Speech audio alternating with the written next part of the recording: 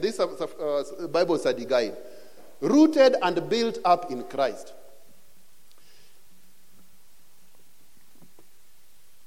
When I went to Egerton University in 1997 and graduated 2002, first year I joined Bible study.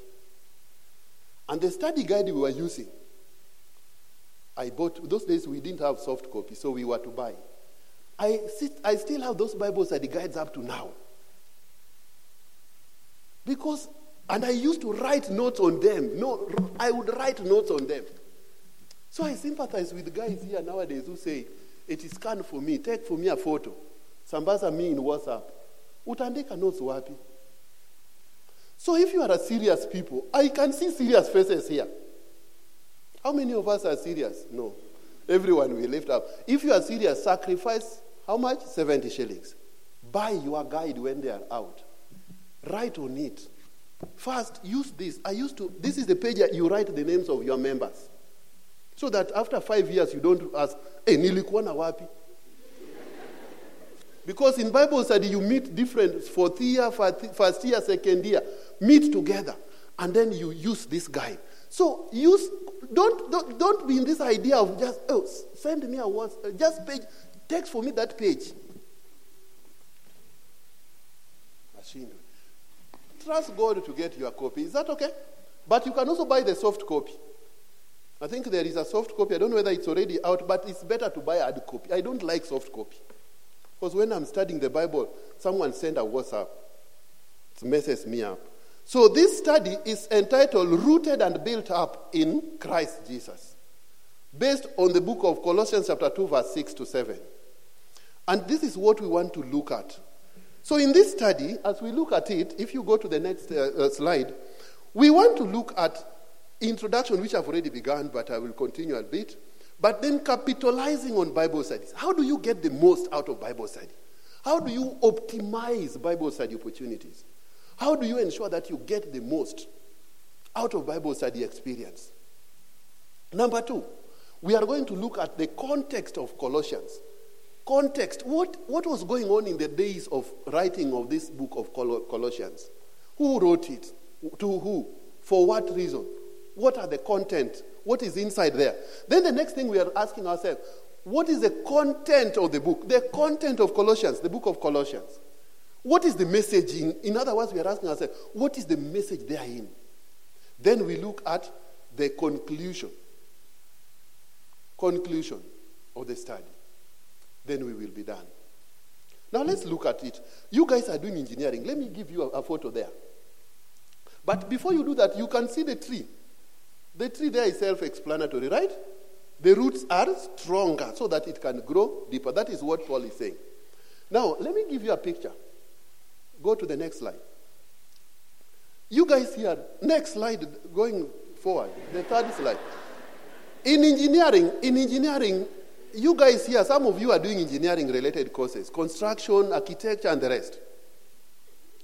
The tallest building in the world currently is called Burj Khalifa in Dubai. The unique thing about this building, the rest of them were tall in their days, but currently, from 2010, Burj Khalifa was opened 830 meters high, 830. And the building has 160 floors.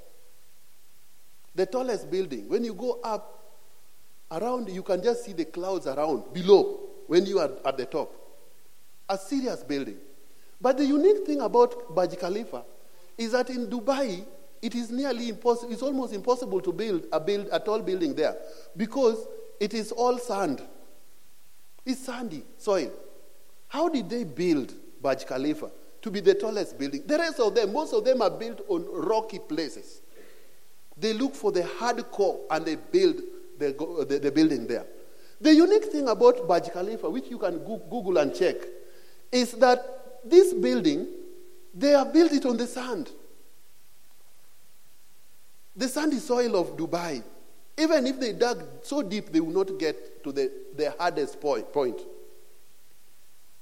So I learned that they have had to build it by strengthening the base. one wing, and I'm told a triangle is the strongest joint.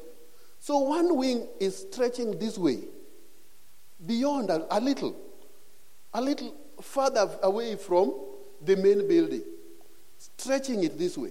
Then another one is stretching this way, and another one is stretching this way. That's the base. Then they have done many floors down as you go under the ground. The building is so stable. There are many things we could talk about, but I am not an architect, or neither am I an engineering person. I'm an education. I can only count the number of floors because I'm a mathematics teacher. Just counting how many floors, and I can measure for them. That's the much I can do. So there are certain techniques about how to manage winds and all that, which you can go and study if you are interested, if you get fascinated. But this is a principle in building. Any tall building has to go down. Even this one, for this building to be there, it had to go slightly lower.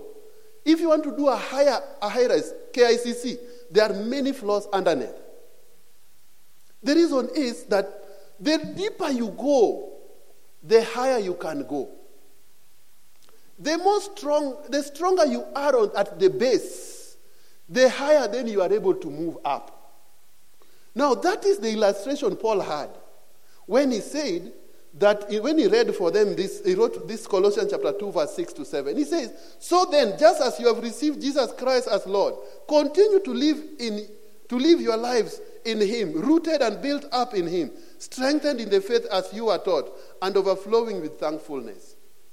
Continue to grow in the Lord and continue to be rooted. How can we be rooted deeply in the Lord? Now, that is it. We need to grow deeper in the ways of God. That is only possible if you are taking your word of God, the word of God seriously. One of the ways through which Bible studies, as I see you, Christian Union is doing, is to use a Bible study method. A small group Bible study. I know some of you come from churches where there is a Bible study where it's only pastor who preaches. That is not a serious Bible study. Where we have a Bible study hour, but when you go, there are 600 people, one pastor with a microphone. That is not Bible study. That is something else. That's a Bible teaching. A Bible study is where everyone contributes. People are in a small group of 15, like Jesus style, 12 people maximum, or 15 at most.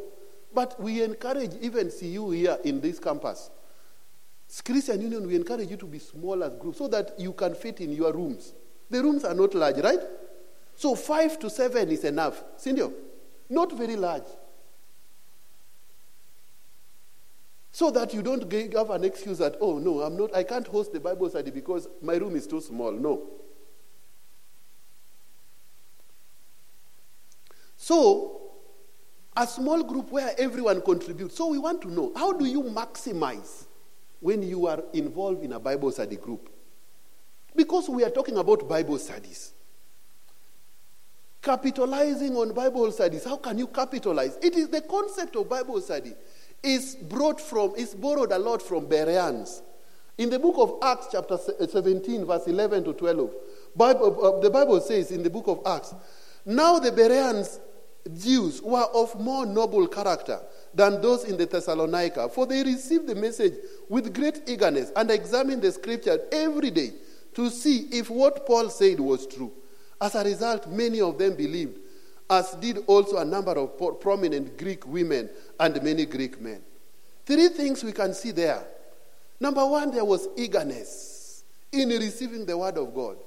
You know, the Thessalonians believers, in chapter 17 of Acts, verse 1 to 10, Paul and Silas were preaching. So they first passed through this town called Thessalonica.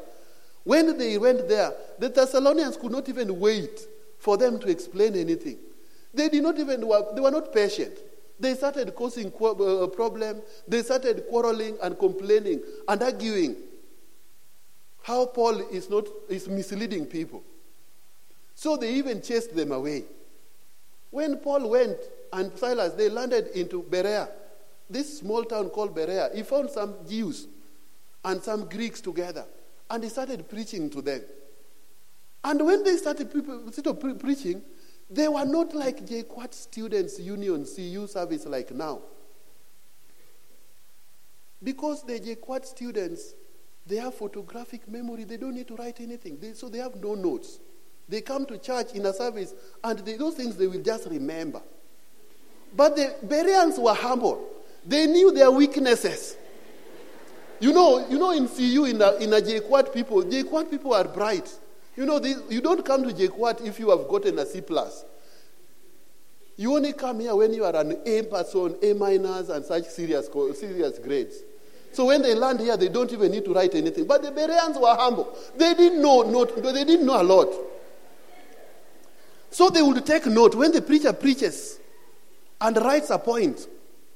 What introduction which illustration did he use in introducing this text? Burj Khalifa. You have written down, you are going to Google to check for yourself. Is there even a building called Burj Khalifa? Ama, it is my maker, you have made up this thing. So you take note.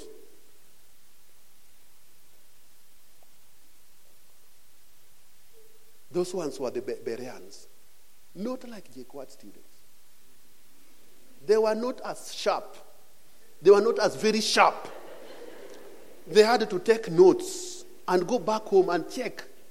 He read for us Acts chapter 17, and he made reference. He didn't write, but he made reference of Thessalonica.